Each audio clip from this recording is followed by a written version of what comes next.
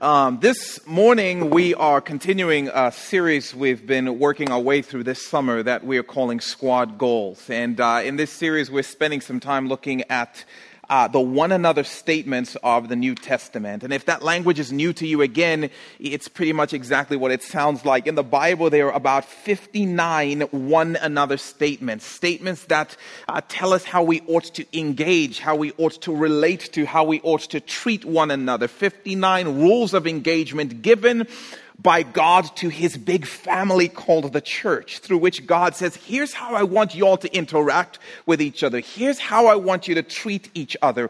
And if you treat each other this way, at least two things are going to start to happen. One is it's going to put my brilliance on display in the heavenly realms and on earth. When the angelic beings and other people look at the way you interact with each other this way, they will say squad goals. We want our relationships to look like that. And whoever is responsible for those people must be awesome to the glory of God. But not just for the glory of God, but for our good. Not just for the brilliance of God, but for our best. God understands that if we interact with each other the way he prescribes, we are going to find ourselves becoming more and more of who he's called and created us to be. Not just spiritually, but even physically. We'll find ourselves healthier because we interact with each other in the ways he calls us to. So we've looked at a number of these one another's over the course of the last number of weeks.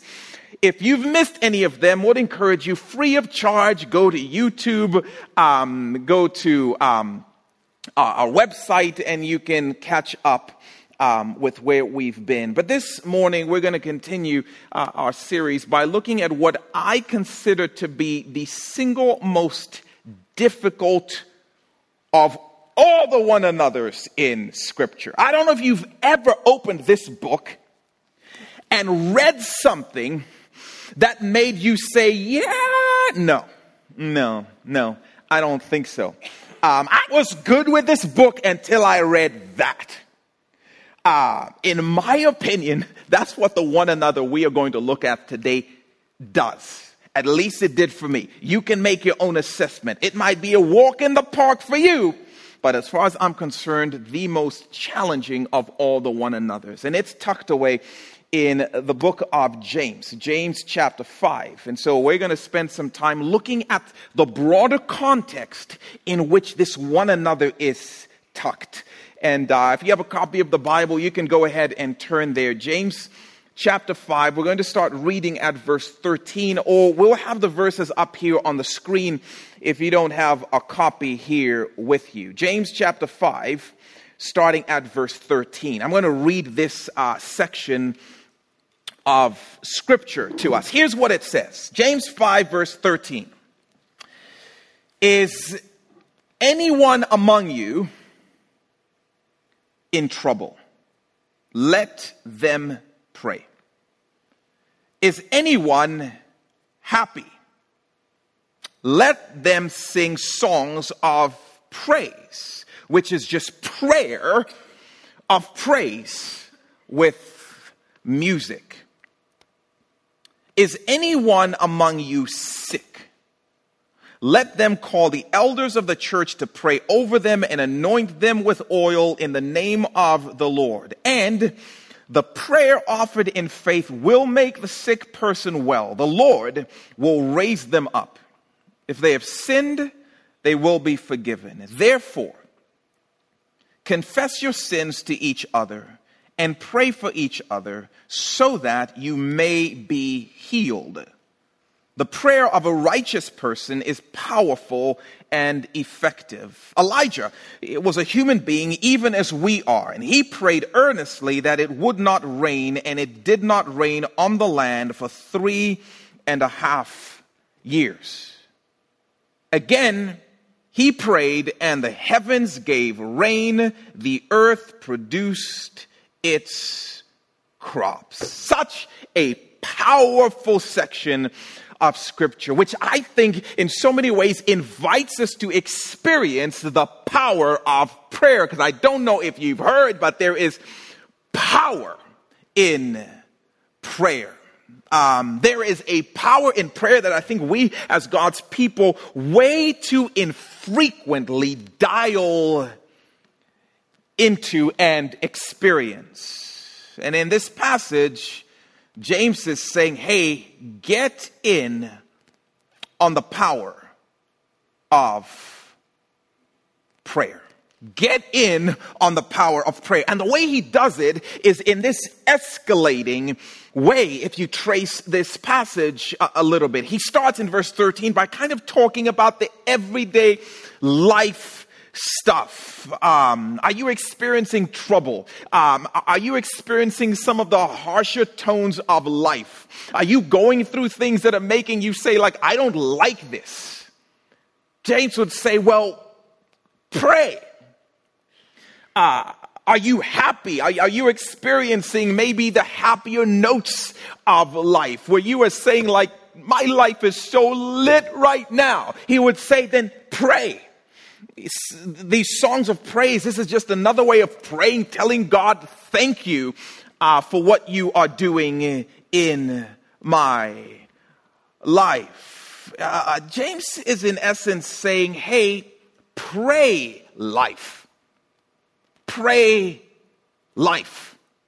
When you become aware that you're feeling troubled, pray. When you become aware that you're feeling happy, pray. In trouble, pray help. In happy, pray thanks. But whatever extreme of your everyday you're experiencing, he says, pray, pray, pray. No matter what end of the spectrum, God wants to be invited into it. Being a people who experience the power of prayer starts with being a people who just pray the everyday life stuff. The power of prayer doesn't start with the extremes. No, the power of prayer starts with just the everyday stuff. Like someone annoyed you in traffic, maybe because you weren't prepared and now you're running late, so they're committing the crime of driving the speed limit in front of you and you're super annoyed. And James would be like, hey, are you troubled? Pray.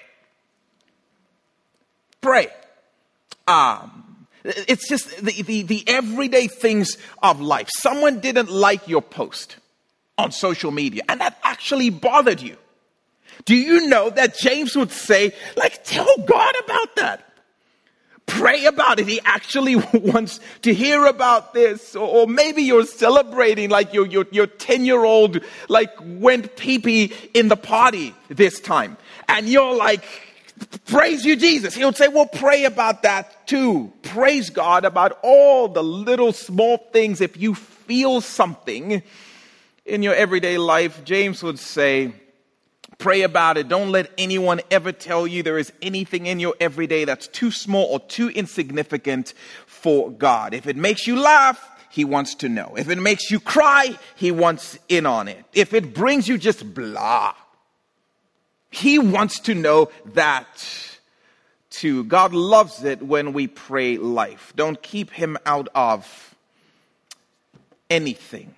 He sees it anyway, but he loves it when we say it anyway. But again, if you watch the progression of this passage, it escalates, it intensifies. It goes from talking about the regular rhythm of everyday life to those extreme moments when our life is invaded by an unexpected storm. He's talking about those moments when darkness just closes in and leaves us feeling broken and powerless. He goes from the everyday to the extreme. At the beginning of verse 14, he says, is anyone among you sick? The word he uses for sick is a word that means weak or powerless. He's not talking about those things in your everyday life that you'd say, like, man, that feels a little harsh. He's not talking about those things like, I feel kind of happy today. He's talking about the things in your life that feel impossible. They have broken into your world and they have rendered you powerless. There is nothing you can do to fix it or make it better, and you have tried. This is what he's talking about when he uses this word sick. He's not talking about that cold that you can sleep off and you feel better. He's not talking about a headache that you can kind of pop a pill for. He's not talking about those things that you can do something about. He is talking about that experience when the world leaves you flat on the ground saying, I can't fix this and I've tried. He's talking about when your body has an issue that nothing can fix.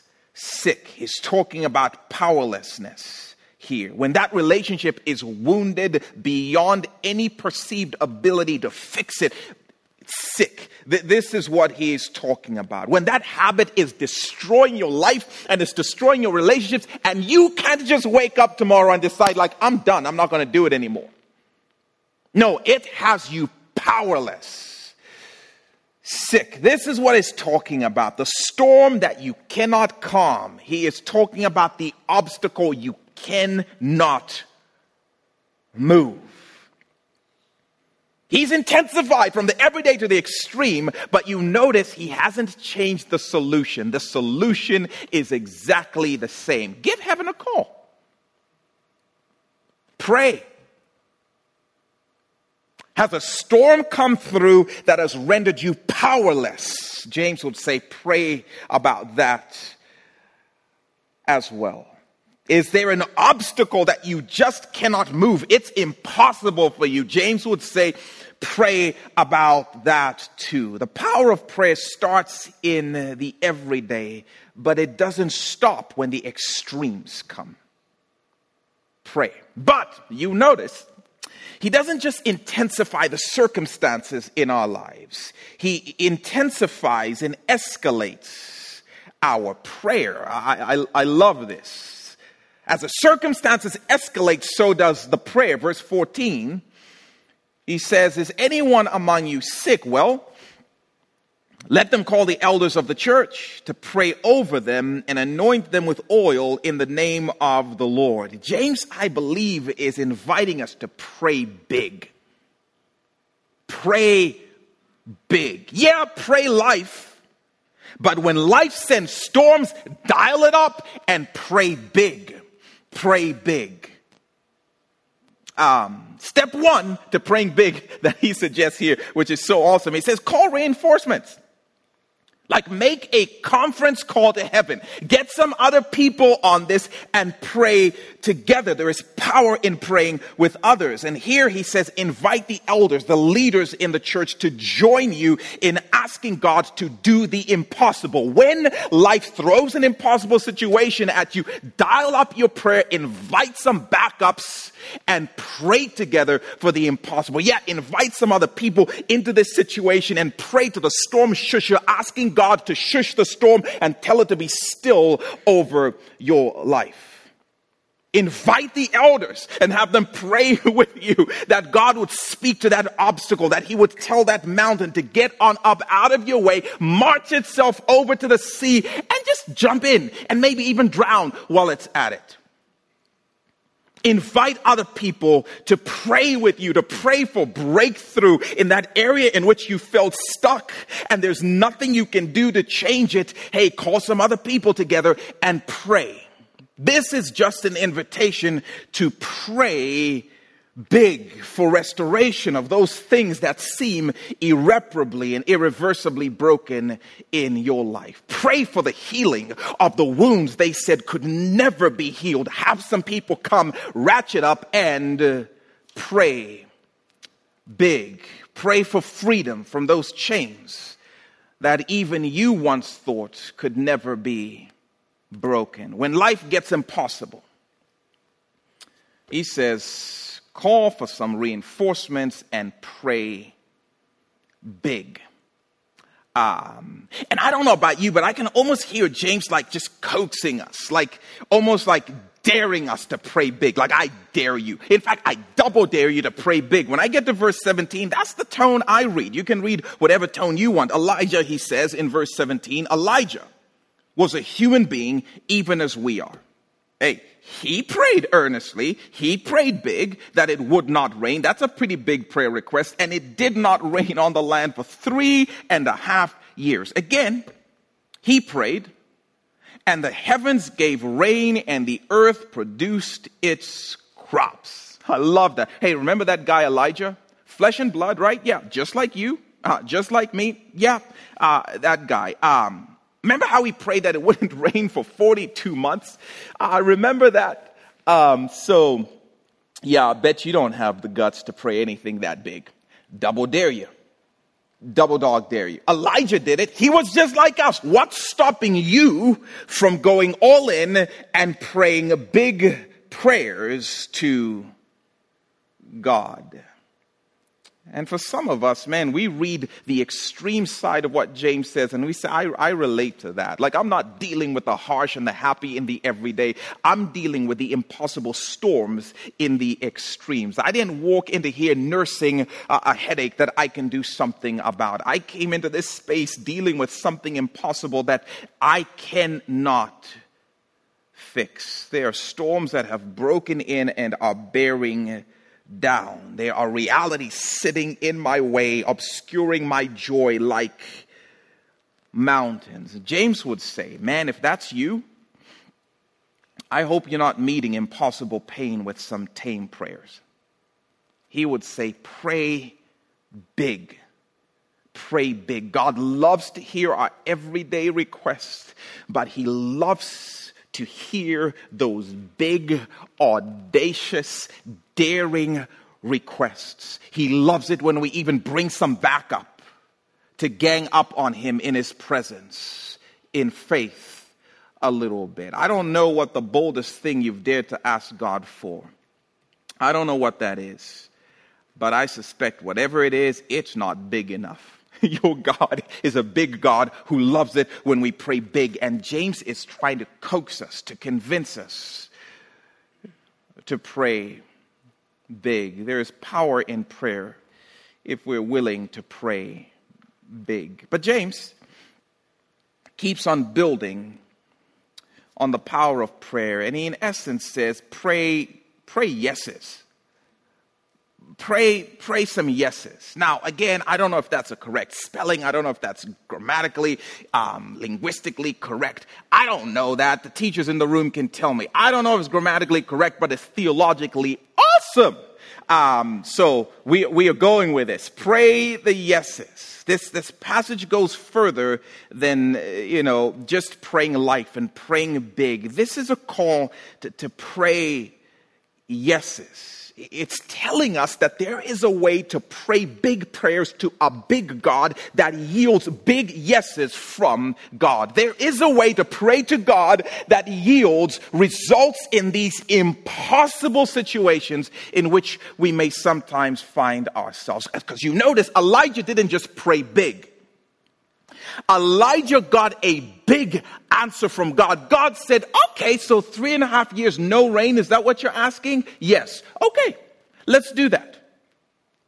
You notice that the elders didn't just come and pray. They got healing as a result of their prayer. And God even threw in forgiveness to boot. These weren't just big prayers, because we can get in the habit of praying big prayers but never seeing big results. James is inviting us into a place where we experience the power of prayer and we experience the yeses of a big God who is saying yes to our big requests. Verse 15, right? Says the prayer offered in faith will make the sick person well. The Lord will raise them up. If they have sinned, they will be forgiven. Listen, God enjoys listening to all prayers at all times, but there is a kind of prayer that he enjoys responding to with big yeses. There's a kind of prayer that I believe sees mountains moved. Not always, but more often. There's a kind of prayer that I believe hears storms silenced. And James would invite us to pray for those yeses, to pray those yeses. And I don't know about you, but I can tell you, if I'm going to pray, I don't want to just learn the art of praying big. I want to see God break through in big ways in response to the ways in which we're praying big things in His presence. I want to see God do the impossible for His glory and for our awe. And James says, yeah, cool. Well, here's how. Verse 16. Therefore, confess your sins to each other and pray for each other so you may be healed. So that powerlessness may be dealt with, so you may be made whole. The prayer of a righteous person, he says, is powerful and effective and super yesy, is what this means. There's a version that says the prayer of a righteous person avails much. It accomplishes much. Therefore, verse 16, confess your sins to each other and pray for each other so you may be healed. The prayer of a righteous person is powerful and effective. This is not where I saw this passage going. Confess your sin? What? That's not what I would have gone for. That's not what I thought would have come in the midst of this conversation about the power of prayer. But apparently, whatever the most powerful yesy prayer is, it thrives in an atmosphere of confession. You want to see yes. You want to see power in your prayer. James would say, I'll tell you how. Confess your sins.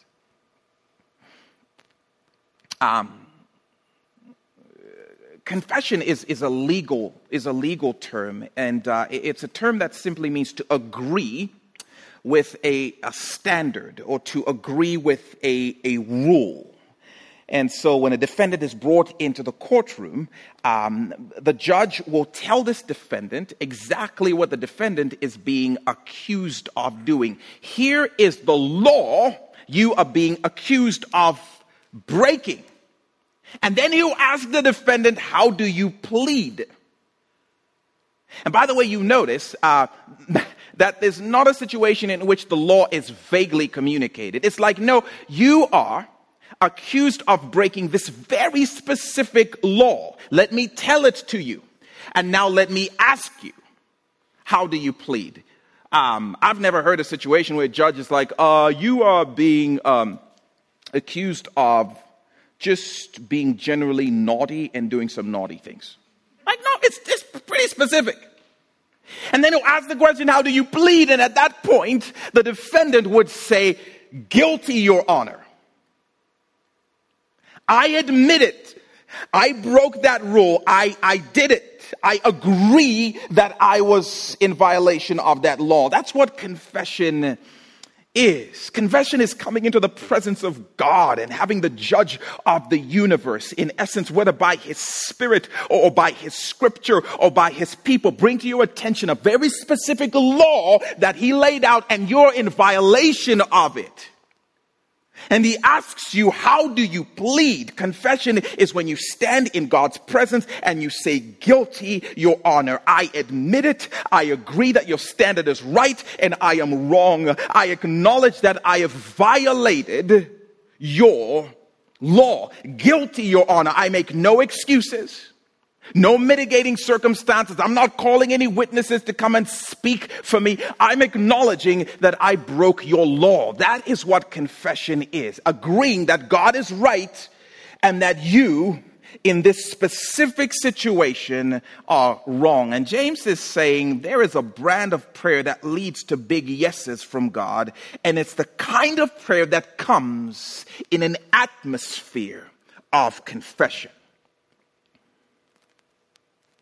Confess your sins, James would say, and then pray for the impossible.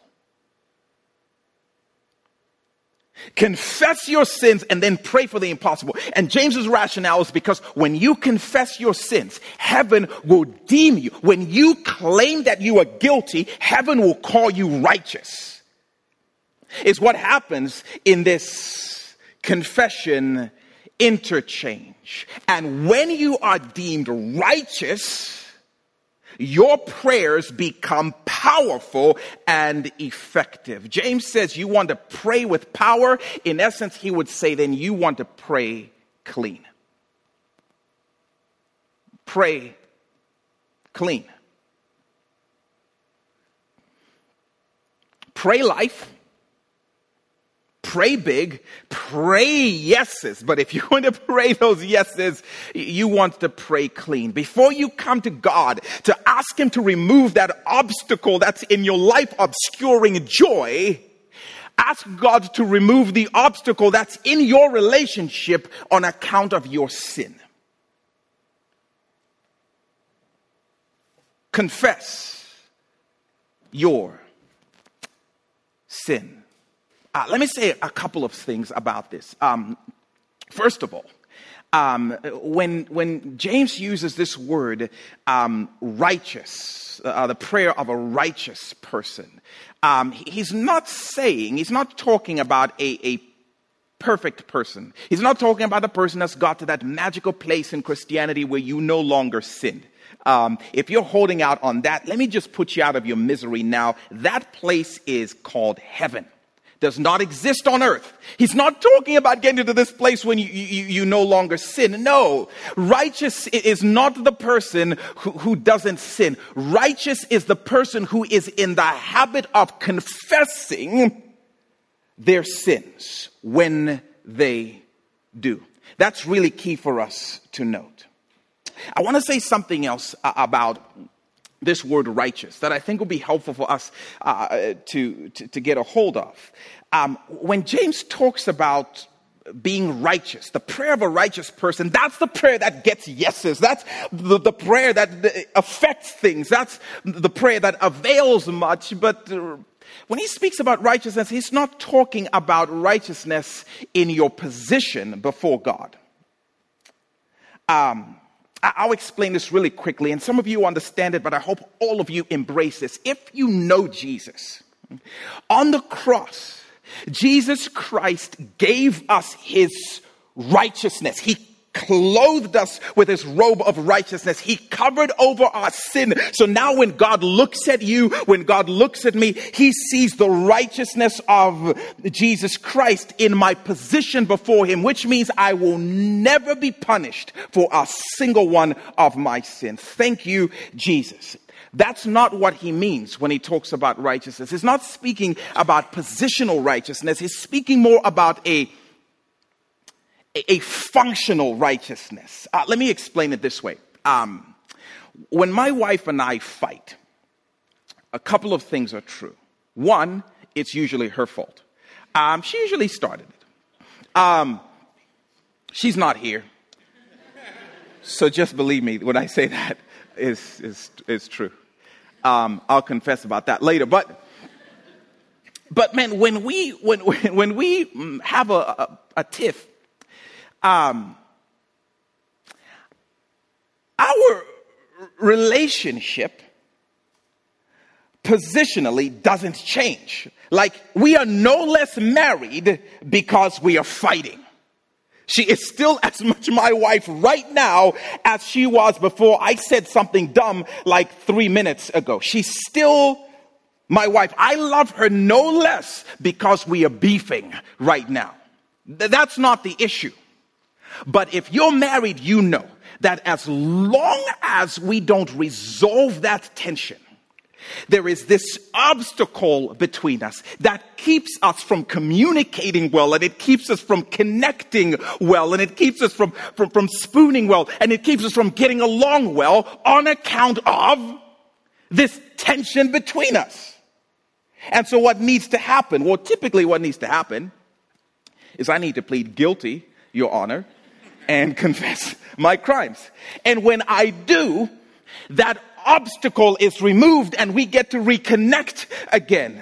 Our closeness is reestablished and we adopt more kids. That's the way it works at our home. I don't know how it works at your place. This is what James is talking about. He's saying, listen, you are a child of God if you've believed in Jesus. That's not going to change.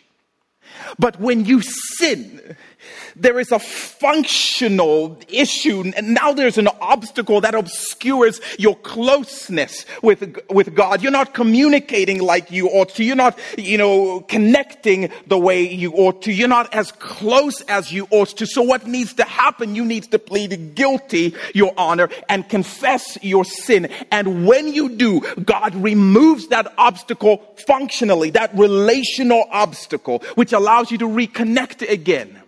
And he's saying when you are in that connected closeness with God on account of the practice of confession, you are righteous functionally. And when that's true about you, watch out. There is power in your prayer. And I love the promise accompanied with this in 1 John chapter 1, verse 9. It says, if we confess our sins, if we acknowledge we did it,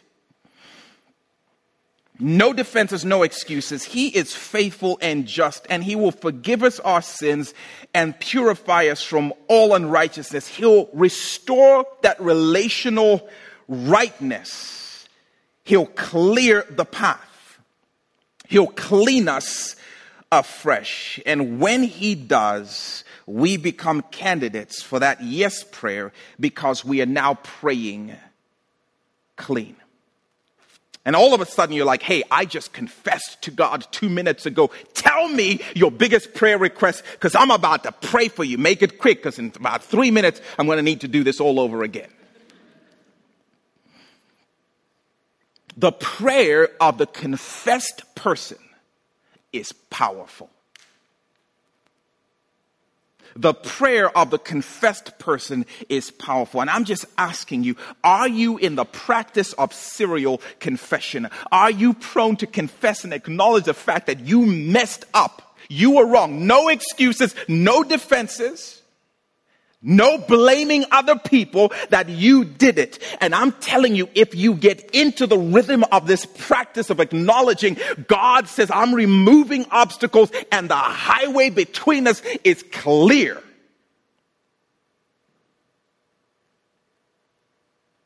Are you prone to admit your sin or defend yourself or ignore it and wait for it to God to cool off? Or just keep claiming your positional righteousness. Well, I'm righteous in Jesus. Okay, that's true positionally, but relationally, you and God haven't been close in 15 years.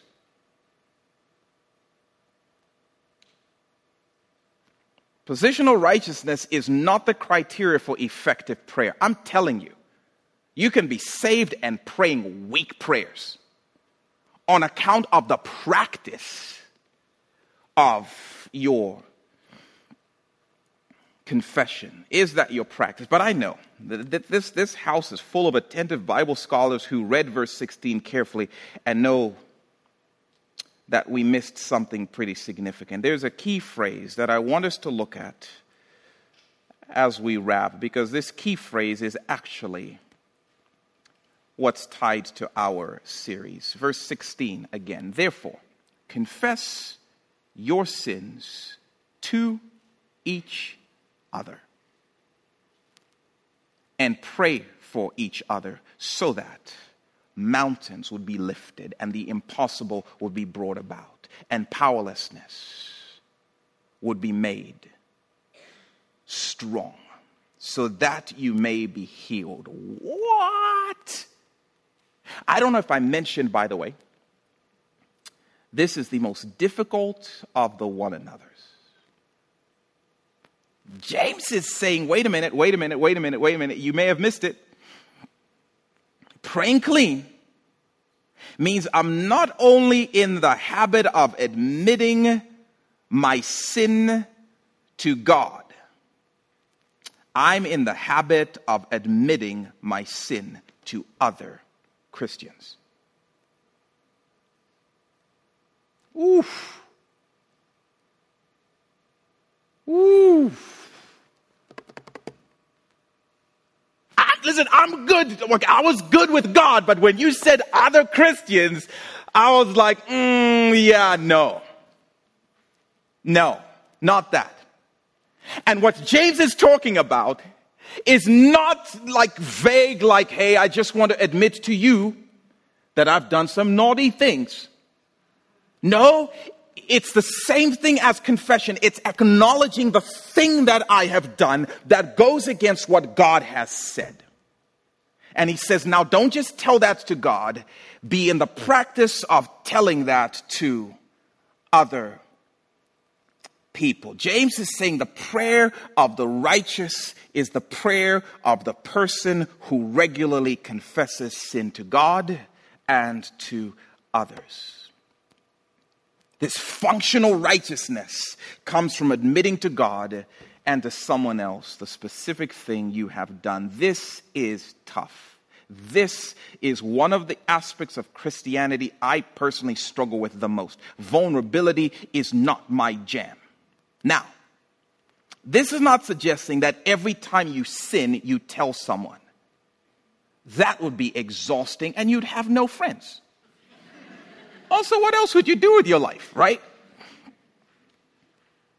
This means there should be no such thing as a sin you keep secret. That's what James is getting at. There should be no such thing as a private struggle with an area or an aspect of sin that only God knows about. This is talking about those things that we tend to tuck away and say, my business is my business, your business is your business. I don't want anybody to know my business, at least not that. And if you're anything like me, then you know that there are a whole lot of sins that I have no problem admitting to people. But there are areas I don't want anybody to know about. Like, Hey, pray for me.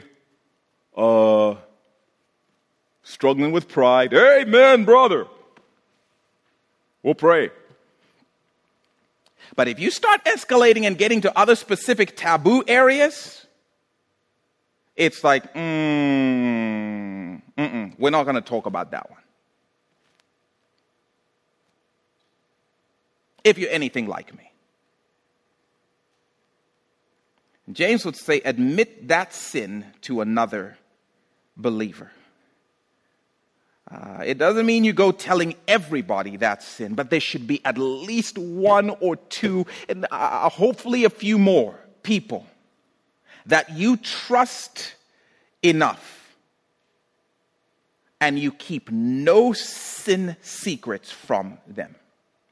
God knows, and so do they. Confess your sins to one another, especially the ones you are most prone to hide. Earlier in this passage, James makes a statement. He says the prayer of faith will make the sick person well. Like, And then he gets to this verse and he says, and the prayer of the righteous is powerful and effective. And I've wrestled through that. Like, so is that two different things? What's the difference between the prayer of faith and the prayer of the righteous? What's the difference between the prayer of faith and the prayer of the righteous? And the more I look at these, you know what I think? It's not two different things. It's the same thing. The prayer of faith is the prayer of the righteous. And you know what I think?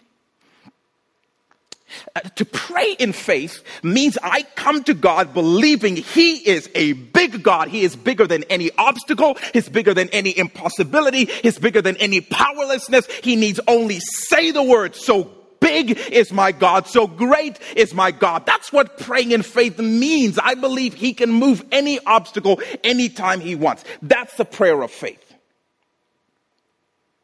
My God is so big. James says, oh yeah? Then confess your sin to someone else. Nope, I'm not doing that. Why not, buddy? Well, because, do you know what they would think about me? If I told them, they would start to view me a certain way. They would look down on me. They would discriminate against me a certain way. They might judge me. They might even leave me. They might abandon me. But what they would think about me, I can't handle that. I'm good with God knowing, but I'm not good with somebody else knowing. Oh. So what you are saying then is somebody else is bigger than God. Yeah, I'm good with God knowing. I just don't want them to know. And you know what I think God says to us? Like, then have them move the obstacle. Because you've clearly determined they're the ones to worry about. If you really have faith in God as big, you will say, I've confessed to God. I'm not concerned about what you think. He's already forgiven me.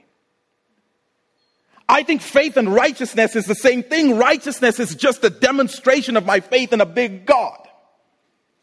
So if you say, no, I'll tell God I'm good with that, but I won't tell somebody else, God will say, you don't have faith in me. You have faith in your reputation. You have faith in the opinion of these people. So have them fix you. Have them move whatever the obstacle is. You want to know one of the reasons I don't think we see mountains moved in answer to prayer? I think it's because we'd rather be impressive than see God do the impossible. I'd rather you thought a certain way of me than God actually did something powerful in our midst. In fact, if you ask some of us, I think we would acknowledge there is an obstacle in my life that is impossible. There's a storm in my world that's bearing down. Okay? What if I told you God would move it as you practice confessing that area of secret struggle to somebody else? You know that there's some of us who'd be like, did I say the storm was unbearable? I mean, I'm learning to cope. We would rather have our storm than see a breakthrough, if that's what it means, for many of us. And we wonder why we keep talking about God could do big things and the power of prayer and the breakthrough God wants to bring. And yet he says, great, here's something I'm asking you to practice with one another if you want to see me touch down and move in your midst. Now, this doesn't guarantee God will always answer the prayer the way we want him to. And this doesn't mean if he doesn't answer the prayer, then there must be some secret sin in my life. No, those two things are not always connected. But what we do know is for the person who's practicing confession vertically and horizontally, we are best positioned to see God move in power. And isn't that in and of itself worth saying, I'm going to give it a shot? So I don't know about you, but that's the question. Are there people in your life from whom you keep no secrets? They know what's really happening in your relationship. They know what's really happening online. They know what's really happening when you travel for business. They know what's really happening in your mind. They know what's really happening with that substance. This is a beautiful invitation, and I think we just live in a culture in which we fear so much of judgment, and yet the beauty of living in a community is, man, having people that we trust, because the way this verse ends is saying, hey, confess your sins to one another and pray for one another and watch God heal that area that you've been struggling in secret over. And watch God start to heal other areas of your life, but he wants you to bring them out into the open. And I know I've struggled in darkness and in quiet in so many regards, and I want to grow more and more and more in trusting people around me, but more than that, in trusting God who said, this is how I want you to live in community with other people. Some of you are on the verge, I'm telling you right now. And he's inviting you to step on over into a whole new dimension by simply inviting someone else into places from which you've kept them out. And for some of us, he's inviting us just back into the practice of regularly confessing to him. We've become so okay with our sin that we don't think it's a big deal, so we don't even bring it up with him. This too shall pass. And your prayer is powerless. I wonder what he may be stirring you to. But here's what I'll say. If you don't have folks in your life that you'd say, I can talk to them openly and honestly, we would love to help you connect. And even over the next number of weeks, as you hear us talk about this, we would encourage you to say yes to stepping into those environments. And let me say something discouraging as we end. Praise the Lord. If you think, which I did, like I remember the first time I just gained the courage and I stepped across and I said, I want you brothers to know that I've been struggling with it. And then everyone in there like, oh, for real? Me too. Yeah. Oh, I thought I was alone. Oh, for real? Oh, you thought which is the lie the enemy loves, to keep us in private and in secret, just weak and defeated. But I remember that time I'm like, okay, God, I did it. Whew. Bucket list. Then the next week I'm like, hey, brothers, I'm back. This is not going to be something you do once. This is going to be the way we engage one another. And if it's not something in one season, it may be something else. But this is the practice through which the Lord frees us and the Lord purifies us and the Lord empowers us to live more and more like Jesus. I wonder what your first step might be this morning. Let me say this before I pray. There's some of you in this room that may have an immovable obstacle. I would love to invite the elders who are in the room to please come to the front at the end of the service. And if you're just saying, I'm in a situation where I need somebody to pray for a breakthrough or pray for a miracle, we would love to just take this scripture literally. And instead of the elders coming to your house, I'm like, hey, we're all in the house together. Come on forward and have somebody pray for you. I'd encourage you, though, as you do that, if there's an area the Spirit is convicting you that you need to confess, start there, even as you make your way out to the front. I know some of the elders pack oil. They're packing oil somewhere, which is legal in our county. And so don't be surprised if you get dabbed by a little something in keeping with this scripture. But we want to believe God to do what God wants to do. We want to believe for God's best. But it's oftentimes calling us to take a step across the threshold of what's comfortable. Are you in? Father, I pray that you would do great things in us and among us and through us as we take difficult steps in trusting you. And we pray for that even now. In Jesus' name, amen. Amen.